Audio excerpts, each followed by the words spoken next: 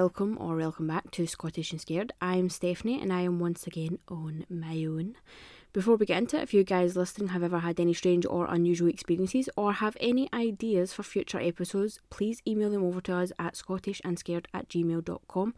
You can also go follow us on Instagram at Scottish and Scared Pod, and if you wouldn't mind, please rate, review and share us wherever you may be listening. So yes guys, I am once again on my Todd. Shannon is fully recovered and she is 100% fine. She's great, she's healthy, but we just thought it was in best interest to not be around each other for maybe another wee week. I have an autoimmune disease and I'm still kind of sick, so it's probably not the best idea to be around someone who has been sick, and I definitely do not want to catch COVID.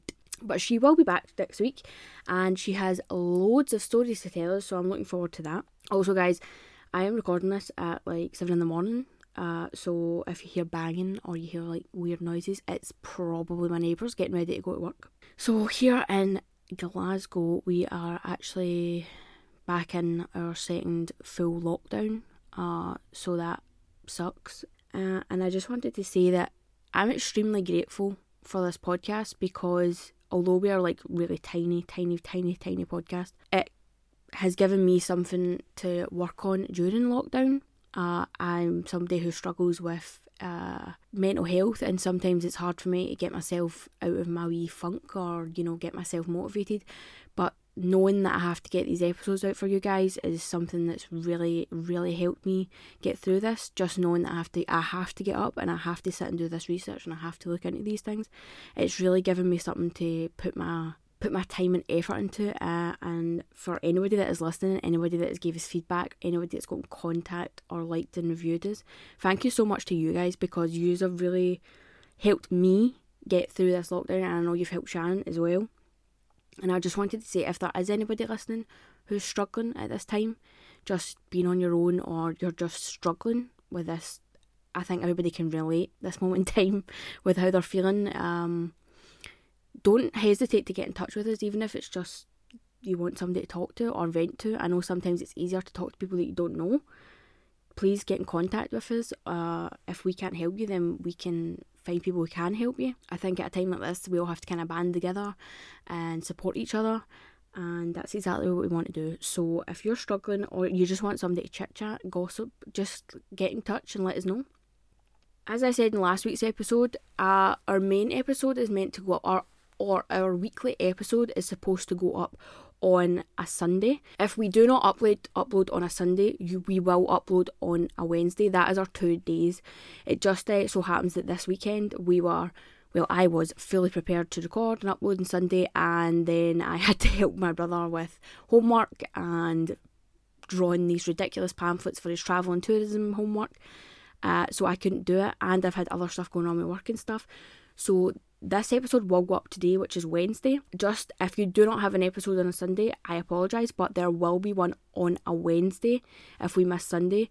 If we do upload on a Sunday and I feel that the episode's a bit short or it's not lengthy enough, then we will do like a wee mini one on a Wednesday, but we will not be doing 2 episodes. It's just that Sunday and Wednesday are kind of our days for uploading. If we miss a day, we're not putting too much pressure on ourselves. There's a lot going on right now. I think everybody can understand that. But as I just said, I want to make sure that we're getting an episode out for you every week, sometimes 2 if I feel it necessary, because it's helping me doing the podcast, and I'm sure that there is somebody out there that this ridiculous podcast and rambling for 40 minutes in a Scottish accent is probably helping somebody out there, I hope. So yeah, that's our 2 days. I just wanted to clarify that. Just on the subject of that homework, I'm sure a lot of you got kids. I had to help my brother with his travel and tourism homework, and my God, the pamphlet was like the Bible, and it was, you had to write down prices, times of trains, times of buses. You had to write a full itinerary, and when I say a full itinerary, it was dates, times, prices, and they were not to be made up. They were to be fully researched and based on like factual information. And then we had to draw travelling tourism leaflets for somewhere in Scotland, like a travel destination, which was fun to say the least. But like, when did homework get like this? Obviously I understand like we're in weird times right now, so kids are probably predominantly working from home, but when did homework become so detailed? It was like it was as if he was writing an essay, a full blown English essay on travelling tourism Scotland. It was mad, but it was great to, do something school related. I haven't been to school in quite some time, so that was great. But that is all that has been happening this week, guys. I'm sorry if I sound a bit nasally. I still have a sinus infection. I do apologise for that. But I am getting through that. And that is all the news that we have for this week. Hopefully Shannon's back next week, so hopefully we can have a bit more jibber jabber for you guys. Or if you guys don't like the jibber jabber at the start, you can let us know. We just kind of do it to like warm everybody up and then slowly get into what we're talking about. It's just to fill out a bit of time for you guys.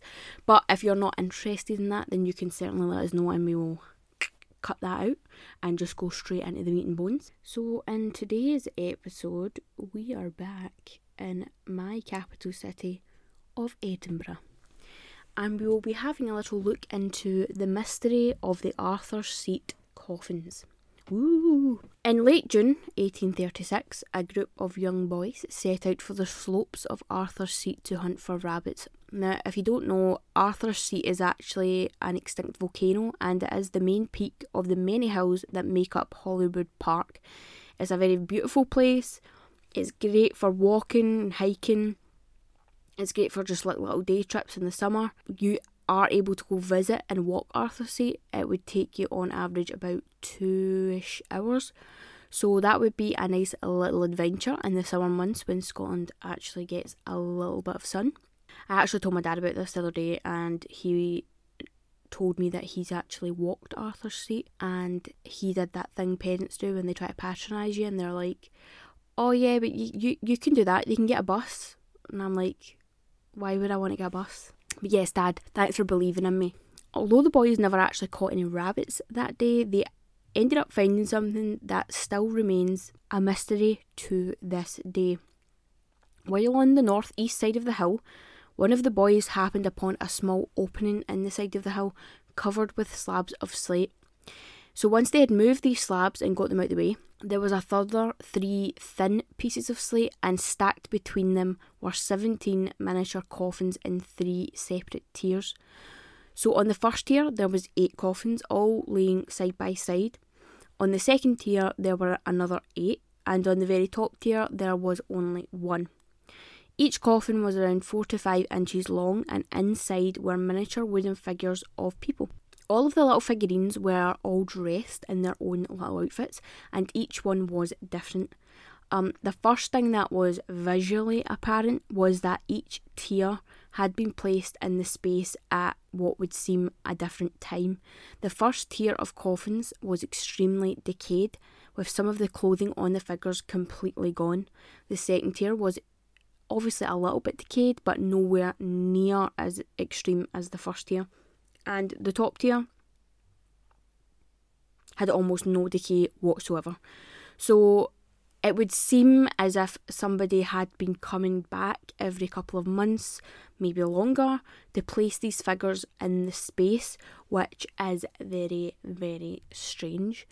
I'd also like to note that there was talk that maybe the decay that was found on the first 2 tiers wasn't actually due to aging, it was because of moisture dripping down from the top tier. Now, I suppose if moisture was dripping down the sides of the cave and pulling on the bottom, then I can see why the bottom tier would be the most decayed. But if they're talking about like moisture coming from the top tier down, then surely the second tier would be more decayed than the bottom tier. Does that just sound stupid? But that would make more sense to me, would it not? But anyway, it doesn't matter if these were all put in here at one time. It doesn't matter if they were put in over a period of years or months. It's still very, very strange. So there are a few stories and news articles about what happened to the coffins after they were initially discovered, but As of right now, they are on display in the National Museum of Scotland, but even that is a bit up for debate. The following articles are the ones that make most sense to me, so that's why I've picked them. And I also picked these two because they are conflicting, they are different, they have different stories, because a lot of the articles that I read kind of just said the same thing, or they kind of said the same thing but some details were different. Like the location was like a couple of feet away from where they said it was, or the tools that they used, or the boys, or everything. There was small details that were different, but they were all ultimately the same. So I picked these two because these two seem the most plausible, and they are conflicting, so it kind of gives you a different thinking of what could have happened. About 3 or 4 weeks after the discovery of the coffins is when the first news articles began to appear. One of the first articles was featured in The Scotsman. This article states that not all of the coffins actually survived because the boys, being boys, were throwing them around and hitting each other, obviously not realising the significance of what they had found. So any that had survived, which there are only said to be 8 that survived, so 17 were found but only 8 survived and were retrieved from the hillside, and they soon found their way into the hands of Mr. Robert Fraser, who was a South Andrew Street jeweller, and he decided to put them on display in his own private museum. He would then go on to retire in 1845 and put the coffins into auction, where they sold for £4 to an unknown buyer, until 1901, when the then owner donated them to the National Museum of Scotland, where they are today. So, as I said before, there is a lot of speculation as to whether the coffins donated are even the same original coffins that were owned by Robert Fraser. But I don't really understand that theory, because if you supposedly had something that was so rare and talked about so much, why would you donate them to a museum where they'll be put on display and you're really not going to benefit for that? You would surely, if you were going to donate something that was fake or it wasn't authentic, you would just sell it and try and make some money. So I don't really see why somebody, it was a woman who donated them, I don't really see why this woman would just be like, oh, I've got these really famous coffins, yeah, here, you just have them out and put them in a glass case so everybody can see them, and I'll not benefit from it whatsoever. If that was me, I would be selling them to make some moolah, so I don't really get that theory. But I could see maybe them being, the real ones being kind of lost throughout the years, maybe, falling apart or whatever. I can get that, but I just don't get the donating fake things. A much later article published in 1956 had some conflicting information and also a lot more significant details than the one that was published in The Scotsman. This article claims that the gap in the hillside was about 1 foot in height and 18 inches wide, and that it had been opened using the help of tools such as trowels and shovels. Seeing as though the boys were hunting rabbits, it's not crazy to think that they had these kind of tools on them at the time. It then goes on to say the coffins were actually retrieved the following day by the boys' schoolmaster, Mr. Ferguson. He took them home and tried to pry them open that night in his kitchen. He then took them into school the next day and showed them to his colleagues, who were all obviously very intrigued. The reporter who noted this account, a Mr. Robert Chapman, has never stated where or who he got this account from, but it is documented that there was a schoolmaster at the time at the boys' school with the name Ferguson. It's assumed that the coffins kind of just changed hands throughout the years and eventually they found their way to the museum. So this is the one that makes the most sense to me, because if you think about it, right, if these boys are just, fooling around on the hillside and they just happen upon these things and they don't really realise that they're significant, or, that they may have value, and they're just throwing them around and playing and stuff. And then the next day they go to school, and as kids do, they talk to their friends, they talk to their teachers. Maybe they were like, oh, we found this really weird thing out in the hillside. Oh, we found these little coffins, or blah, blah, blah. And maybe a teacher overheard, let the schoolmaster know, or maybe the schoolmaster overheard. And maybe he's the one who went out to the hillside and kind of picked away at the opening to see more, maybe.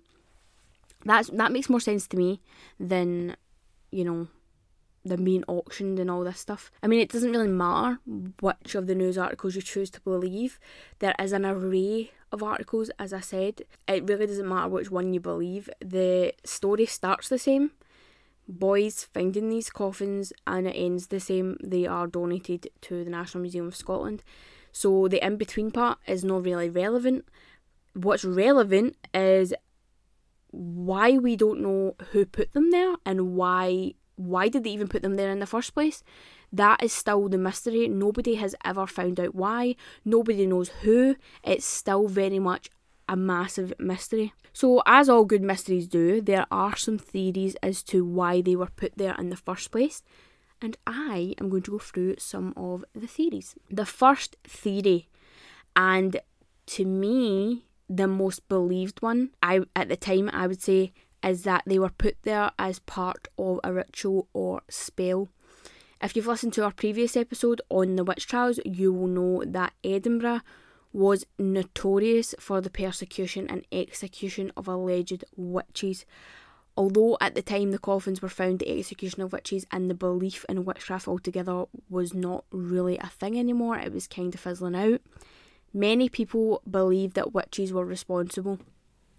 The theory was that because witches had to kind of be discreet with their practice, that they placed the coffins in the cave out of sight as part of a curse. The figures inside the coffins being the victims of said curse. Now, although I don't really know much about witchcraft or the practice of magic, right? But I feel like it's just an easy thing to say. Like, if you find something that you don't understand, especially in this time, when you find something you don't understand or something that you can't explain, you just automatically jump to the assumption that it's witches. It's witches, especially with the amount of history there is in Edinburgh of witchcraft. I can totally understand why people think that, but I think it's just an easy out to say, oh, it must have been witchcraft. To me, there's absolutely no evidence of witchcraft here, because if it was a curse, then you would think when you see like people putting curses or they have poppets and stuff, there tends to be like needles or like some sort of injury to the figure or something like that, and that is not apparent here with the figures that are inside these coffins. They are very much placed in those coffins, very pristine. They all have their little outfits on. They all look very comfortable. They look like they were put there by someone who cares. There was also talk of the coffins being placed there in relation to ancient Saxony custom. The custom consisted of burying an effigy of a departed friend or loved one who had died in a distant land.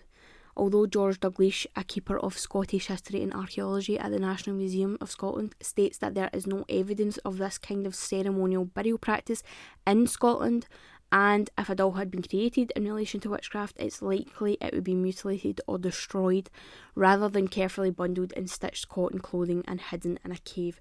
So that's what I was saying. I feel as though if somebody was trying to curse someone, maybe I'm wrong, but I would just feel like it would be a lot more aggressive or violent. There wouldn't just be this time was taken to carefully carve these little figures and put them in these like pretty adorned coffins, and they were placed respectfully into this cave. It's not like somebody's, I don't know, maybe I'm wrong, I don't know anything about witchcraft, but to me that doesn't seem like witchcraft. So with the Saxony custom, I can totally understand that as well. Maybe people who had come to Scotland, or maybe living in Edinburgh at the time, who had family overseas, and I can totally see maybe a loved one dying and part of custom just doing it as like a tribute or an effigy. That would make sense, but then again, George Dalgleish says that this is not something that's common practice here in Scotland.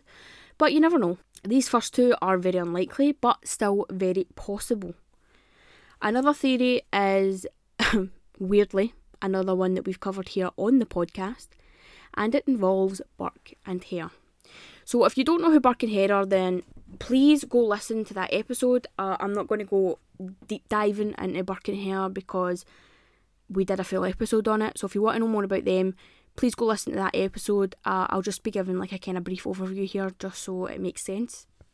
So Burke and Hare were famous body snatchers turned murderers in Edinburgh in the early 19th century. So they murdered 17 people, murdered 16 people, and one died of natural causes, and they would take the bodies and they would give them to Dr. Knox in return for money, so he could perform his dissections and research, and they would got money. So that's kind of the story. If you want to know more, go listen to it. It was suggested that the coffins were in relation to these famous murders because the number of coffins matched the number of victims murdered by the pair. Also, after examination, it was concluded that the coffins were first deposited in the cave around 1830, which is around the time these murders took place. But what would be the reason for someone to pay tribute to 17 murder victims, including the first who died of natural causes? Well, it comes from the belief of needing a complete body for Resurrection Day. As these victims had been dissected, they were seen as not complete.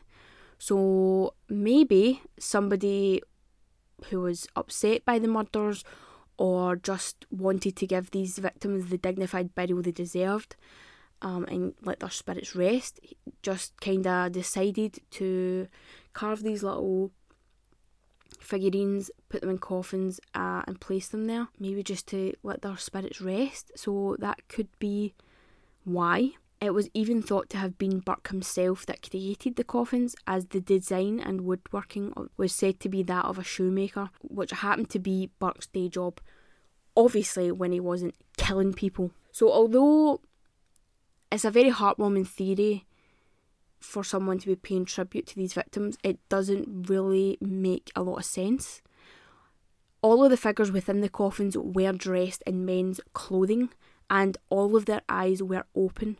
So most of the victims of Burke and Hare were predominantly female, and usually when a killer or, like a serial killer or a murderer makes like effigies or figures of victims, their eyes are closed because obviously they have murdered them.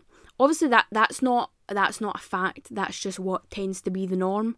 So because all these little figurines had their eyes open, it was thrown out that this could have been Burke himself, and due to the fact that all the figures were men and most of the victims were female, that was also thrown out because that obviously doesn't add up, doesn't go with the story. One other theory was that there could have been a shipwreck off the coast and there could have been 17 members of the crew that died during the wreck. The figures could have been placed there as a tribute, as it was common for mimic burials to be given to Scottish sailors lost at sea. But again, there was no record of a ship wrecking during this time, so that theory was thrown out. But that actually could be because there is evidence of this kind of burial in Scotland at the time, and maybe there was a shipwreck or, a small boat that just wasn't recorded. So that could be what it is as well. Now, the very last theory was that this could have been the work of a serial killer. All of the figures were assumed to be male, as they all had male-type clothing on relevant to the time. So as we know, modern time serial killers, not all of them, but some of them tend to take trinkets or photographs or locks of hair, jewellery, something that reminds them of the victim and the murder. This is pretty common in killers.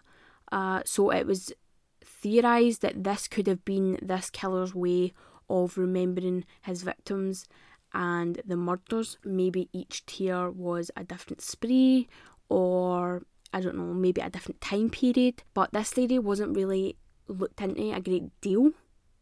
But what gave it a bit more credibility was that in December 2014, there was a box delivered to the museum with no return address on it. When the box was opened, it contained a detailed replica of the coffin found in 1836. The details were identical down to the work on the lids and the figure inside. There was a handwritten note inside the box stating the following: XVIII, which is 18 in Roman numerals, and then went on to quote a short story called The Body Snatcher by Robert Louis Stevenson, which, funnily enough, was inspired by the crimes of Burke and Hare. It then went on to say the coffin was a gift to the Museum of Scotland for caring for our nation's treasures, so it was speculated that this could have been an 18th victim from Burke and Hare, or it could have been from a completely different killer altogether. We will never know that because there was no return address. So this one is really interesting. If a serial killer was at work here and was killing these people and keeping these figurines, they would not be alive in 2014 to send this coffin. So it would have to have been passed down through family members or friends, or maybe it is one of the lost ones. There only was 8 that was given to the museum, so maybe it's one of the lost ones. We'll never know. We'll never know. So guys, that's all the information that I have on the Arthur Street coffins.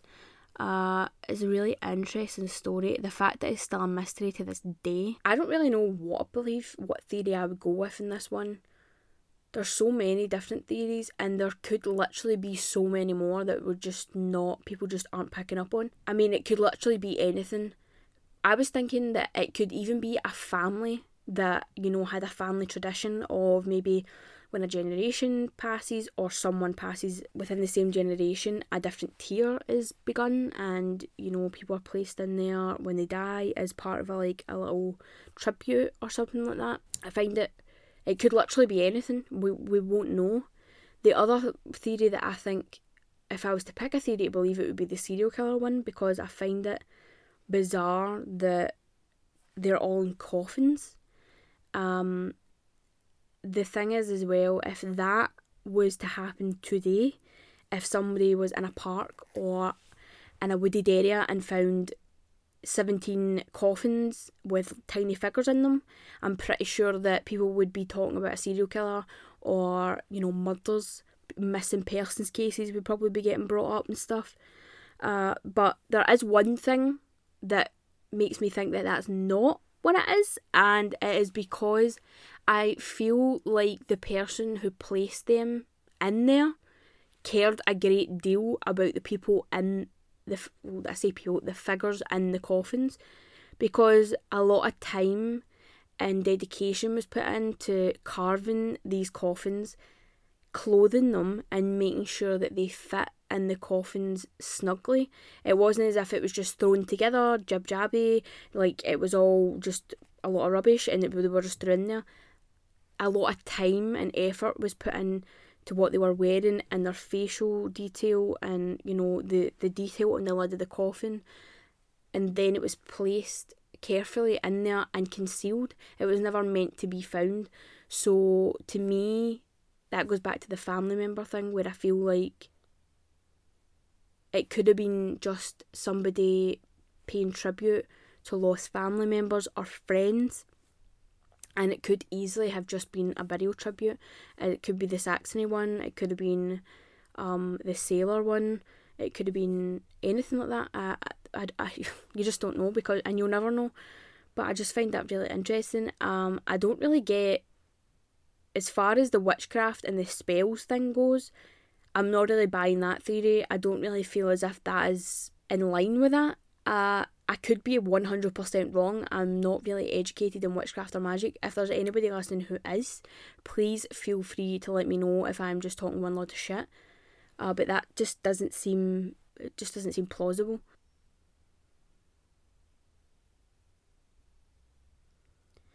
And there is a lot more information out there about them.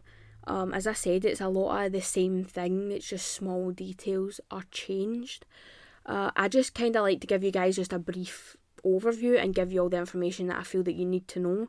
I don't feel it's necessary to go into every single itty bitty detail, but if that's something that you guys want me to do, then I can certainly do that in future episodes. I can literally go through all the nitty gritty, but I just like to give you what you need to know, because sometimes listening to a podcast can get a bit tedious if they're just listing off all these things that you're just unnecessarily need to know.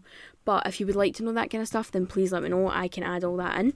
And there are a lot of theories. As far as theories go, these are the main ones that people speculate about. There was a lot of satanic theories which I just didn't go into because I just feel like that it was just a load of rubbish. There was nothing really educational or factual in those claims. I think as I say, I've said this in other episodes, I feel like people just slap the word satanic on shit and think that just makes it more interesting, and that people will just go, I'll need to read this because it's, did you not know that it's related to Satan? And did you hear about this? I don't think it's factual. I think people think it makes it more scary when they say that, or they think that something scary is going on. But as far as Satanism and Satan worship, I don't think it's anything about that. If it is, then, I'm an idiot, but I don't think that's what it is. As always, guys, if you would like to share your theories with us, then you can certainly do that wherever you feel comfortable. You can let us know what you think, and if there's anything that I've missed, you can certainly let me know.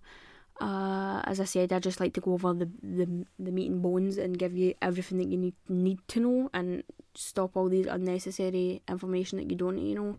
It can sometimes get a bit confusing with all the different dates and things, and when people are saying basically the same thing, I just don't see the point in saying it. But that is everything, guys. Thank you for listening, and I will most definitely see you in the next one. Bye!